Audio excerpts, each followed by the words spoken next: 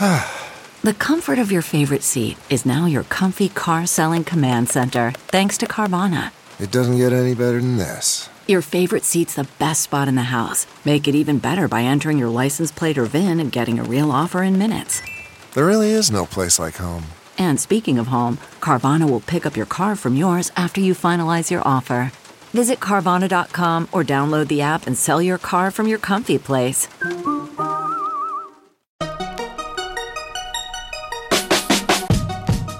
Welcome to the Tech Meme Ride Home for Friday, August 2nd, 2019. I'm Brian McCullough. Today, Google and Apple suspend their programs whereby humans listen in on what you say to your voice assistant.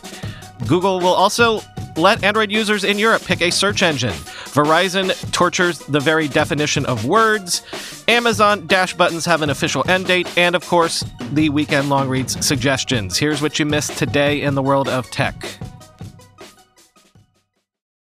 So I didn't mention this yesterday, but Google recently agreed to stop listening in on and transcribing Google Assistant recordings for 3 months for users in Europe. We have discussed a couple times how all of the major voice assistant platforms employ contractors who actually listen in on a subsection of what you say to your assistants in order to make the assistant's speech recognition better.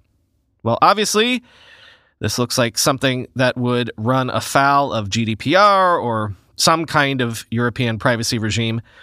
So, under pressure from the EU, Google says it will pause language reviews by humans for 3 months while it investigates how its practices can remain on the right side of those data laws.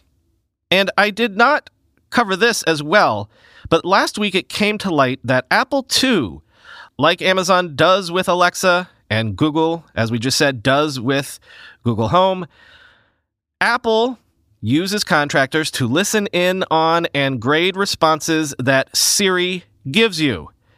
To do so, they regularly hear all sorts of sensitive snippets of conversations, sometimes due to accidental Siri activations.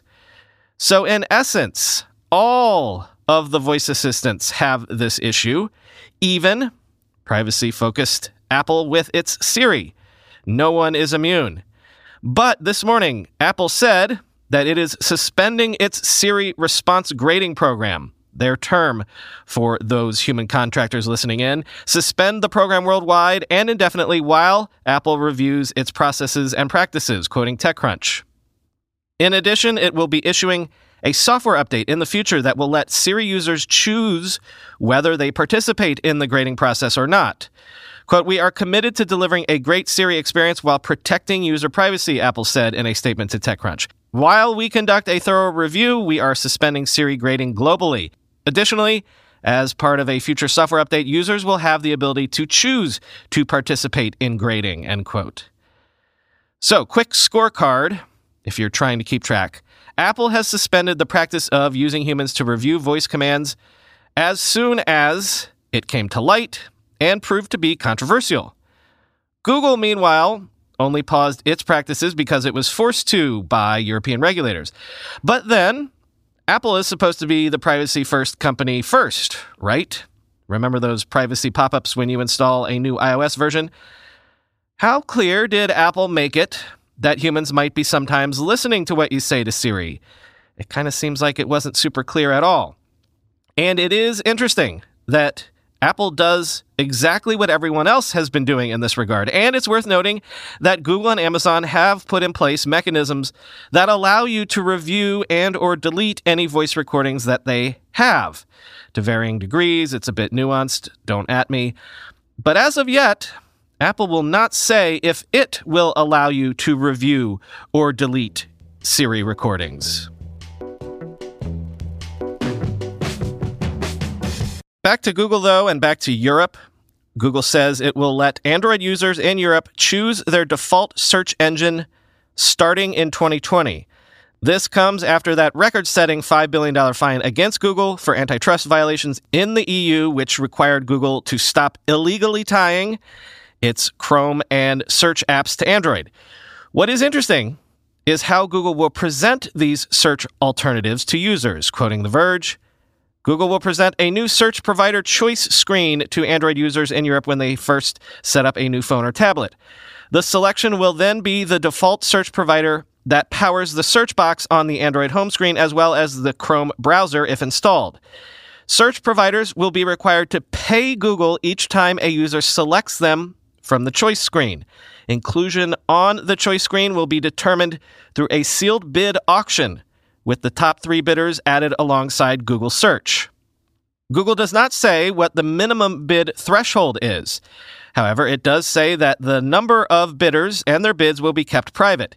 If fewer than 3 search providers meet the minimum bid threshold, then Google will fill the avoidable slots randomly from the pool of eligible search providers. Providers will also be randomly ordered on the choice screen, end quote.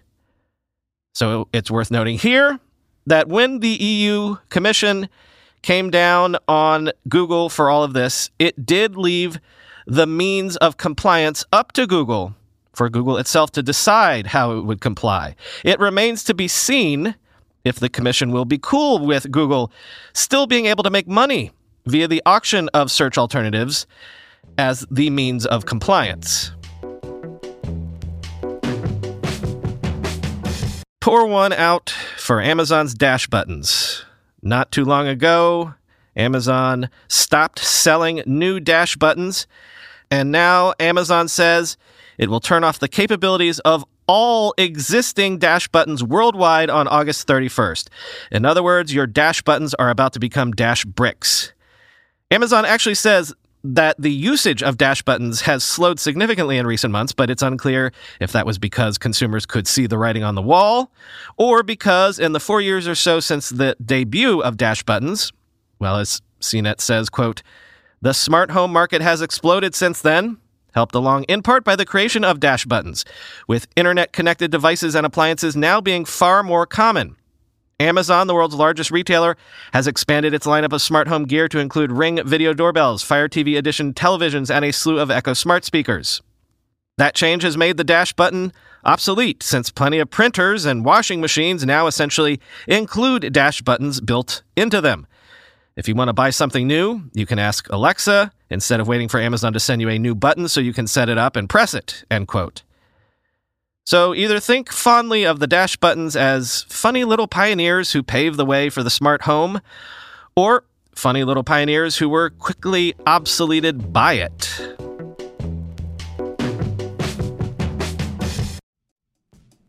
When you go through airport security, there's one line where the TSA agent checks your ID and another line where a machine scans your bag. The same thing happens in enterprise security, but instead of passengers and luggage, it's end users and their devices.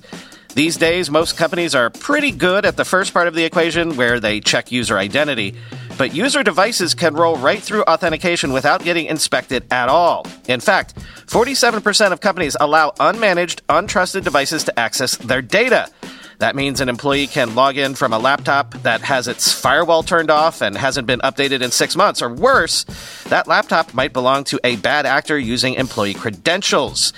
Collide finally solves the device trust problem. Collide ensures that no device can log into your Okta-protected apps unless it passes your security checks.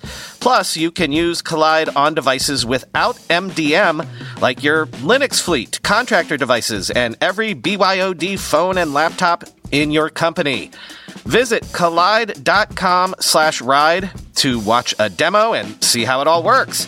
That's KOLIDE.com/ride, collide.com/ride. How do you make a password that's strong enough so no one will guess it, and it's impossible for you to forget, and do it for 100 different sites, and make it so everyone in your company can do the same without ever needing to reset them? Sounds impossible unless you have 1Password. More than any other product I've ever told you about, I can vouch 1,000% for 1Password. I can't live without it. 1Password makes strong security easy for your people and gives you the visibility you need to take action when you need to.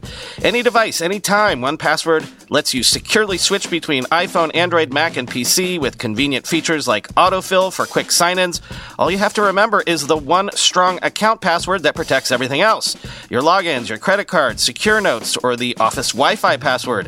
1Password's award-winning password manager is trusted by millions of users and over 100,000 businesses from IBM to Slack. It beat out 40 other options to become Wirecutter's top pick for password managers. Right now, my listeners get a free 2-week trial at onepassword.com/ride for your growing business. That's 2 free weeks at onepassword.com/ride. Don't let security slow your business down. Go to onepassword.com/ride. Verizon has wholesale made changes to its unlimited data plans, with 4 new plans available starting August 5th. And the good news is that all of the plans have basically gotten $5 per month price cuts across the board. The bad news is it's still hella confusing. And, as seems to be Verizon's wont, when it comes to the word unlimited, to quote the Princess Bride, Verizon, "I do not think that means what you think that means." Quoting The Verge. At the top of the list is the new Get More unlimited plan, which starts at $90 per month for a single line, with autopay enabled and not including taxes and fees, a caveat that applies to all 4 plans. It's essentially the company's old $95 per month above unlimited plan, just $5 cheaper and with 30 gigabytes of LTE hotspot data before you get throttled instead of 20 gigabytes. The rest, 75 gigabytes of LTE data, 720p video streaming, free Apple Music, and the various cloud storage and connected service discounts, are all the same as on the old plan. Why Verizon didn't just keep the name remains a mystery. The entry-level unlimited plan, now called Smart Unlimited, is also virtually identical to the Go Unlimited plan it replaces. Like Get More Unlimited, there's a $5 price cut, so it starts at $70 for 1 line. The 2-line, 3-line, 4-line, and 5+ line prices also drop by $5, but the drawbacks are still there. Verizon can slow down your data at any time if the network is congested. There's no guaranteed pool of high-speed data like the other, quote, unlimited plans.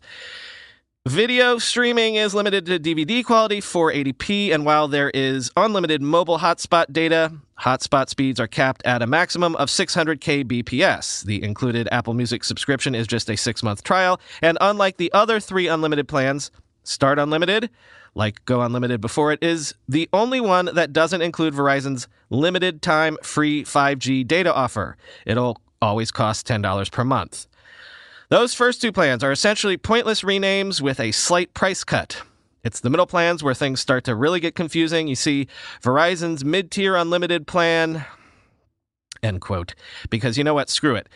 Let's just posit that it's all confusing for no good reason, and maybe the TLDR is just the $5 price cuts, new names for 2 of the old plans, another plan is split into various options depending on what features you really want, and despite throwing around the word unlimited, none of these plans actually deliver anything remotely along the lines of the premise of the word unlimited in terms of unlimited data, at least the way you and I, or the dictionary, might define that word.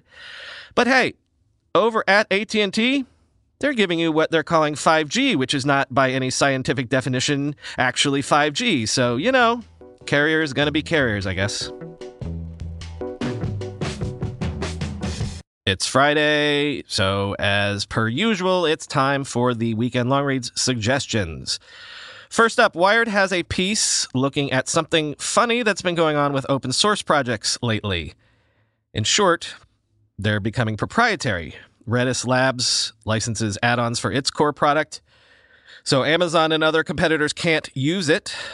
Confluent and CockroachDB do similar things. MongoDB relicensed its database product under a new server-side license, etc., etc. So Wired asks, what happens to open source when all of a sudden open source comes with a whole slew of catches that make one question the whole concept of what open source even means?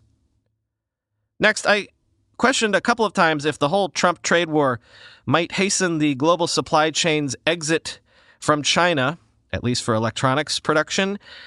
The New York Times takes a look at one country that seems to be benefiting so far, which is Vietnam. Samsung already assembles half its handsets there, and might Apple be sniffing around too? On Medium, Julia Alexander asks an interesting question. We all assume Netflix algorithms select stuff for us to watch based on our tastes. So if a show's up our alley, we assume that Netflix will surface it for us, right? But what if we're wrong about that? What if the algorithms don't work? And sometimes it really seems that they don't. Does that doom shows that otherwise could find their audience if the algorithms just gave them a chance? Quote, no more primetime slots, no more public ratings, no more channel surfing. And while that may not seem like a big issue right now to us, the consumer public, it means that shows like Tuca and Birdie from creators with voices that streaming was supposed to help are going to sink. It's a tough problem, one that I won't pretend to know the answer to, but I do know that we can't rely on algorithms to tell us who's watching shows and who's not, end quote. And the great Taylor Lorenz checks in this week, reporting from Instagram's annual beach party, where it brings all of its biggest influencers together in what can only be described as the Davos or Cannes or something for what is essentially the new Hollywood. Insta Beach is, quote, an exclusive invite-only annual party hosted by the photo-sharing platform for 500 top creators along with plus ones, talent representatives, managers, and for the first time, press. The goal, according to Justin Antony, Instagram's head of creators and emerging talent partnerships, is to help influencers meet one another, mingle, and form friendships. But what started 3 years ago as a casual beach party for a class of people that was once maligned by the traditional entertainment industry has become a who's who of young Hollywood, a sun-soaked declaration of just how completely enmeshed Instagram has become with the teen entertainment world. Instagram isn't just a place to connect with friends, share memes, and post life highlights. It's where more and more young stars go to make a name for themselves, end quote. Vice has a look at phone farms. But if you're already familiar with phone farms, it's probably because you saw some expose of a warehouse in China where thousands of phones are hooked up to browse the web and generate zombie traffic to milk ad money. But guess what? More and more Americans are creating their own homegrown phone farms. A couple, a dozen, 100 cheap Android smartphones at a time, all in the name of earning a couple dozen to a couple $100 a month, again, by zombie clicking ads or zombie playing videos. There's a whole subculture around it. And finally today, I had read some about this before, but far from the Malthusian or Ehrlichian nightmare we've all assumed was inevitable since the Industrial Revolution, did you know that the world's population is going to actually stop growing? And relatively soon. Demographers think that the global population will plateau by 2100 AD, probably leveling off at around 11 billion people. And then it might actually begin to shrink. What will the world look like then? There's all sorts of things to consider. Africa will probably end up being the world's population center. The human population on the whole will get older, and we know that that can have huge demographic and economic challenges as young people have to support more, less productive elders. Quote, when Alandu Ejeni thinks about the coming demographic shifts, he also wonders how they will alter the world's cultural centers of gravity. Quote, because the young shape a lot of the large segments of the culture, let's say artistic culture or sports culture, it would be interesting to see where most of the young people will be, he says. According to his calculations based on the UN's data, the proportion of all humans on Earth under the age of 25 who live in Asia will drop from 56 to 37% between next year and 2100. Meanwhile, Africa's share of the global population of young people will shoot up from 25 to 48%. The proportion living in the rest of the world will not fluctuate much, end quote. So yeah, art, culture, of course, but also commerce, economics. Young people are the literal engines of human culture and society on a lot of different vectors. Saying that young people are the ones who dictate the future is obviously obvious to the point of absurdity, but it made me think a little bit. I came of age right at the time that big thinkers were starting to talk about the Asian century, how the center of gravity was moving eastward in so many ways. And as we're 2 decades into the 21st century, from everything that I can see so far, there's no reason to think that that won't play out almost completely through the rest of the 2000s. But if you really want to think long term, if you really want to skate to where the puck is going, is it too soon to start thinking about an African century? Maybe in the 2100s? That is all for this week. Time for a weekend. I'm excited for this one because football is almost officially back, and by football, you know the football I mean. The Charity Shield is this weekend, so that means the season proper starts next weekend. I'll try to put together a fantasy team this weekend to share with you next week in case you're interested in competing with me this season. Only one weekend bonus episode this weekend, but it's a super good one, all about Amazon. Oh, and before we go, dig this podcast classified. Talk to you on Monday. Tips, tricks, and commentary from the world of Cisco, brought to you by the people that know it best. ConfT, or Configure Terminal for the newbies, is a bi-weekly podcast hosted by Cisco systems engineers where they discuss various Cisco technologies, best practices including Cisco validated designs, and overall commentary regarding Cisco and technology in general. With new topics covered every 2 weeks across the entire Cisco portfolio, this is one of the best ways to keep up on everything Cisco. If you manage Cisco networks, be sure to subscribe to ConfT with your SE so you can stay up to date and informed. ConfT with your SE is available on Spotify, iTunes, Google Play, and anywhere else podcasts are found. ConfT with your SE.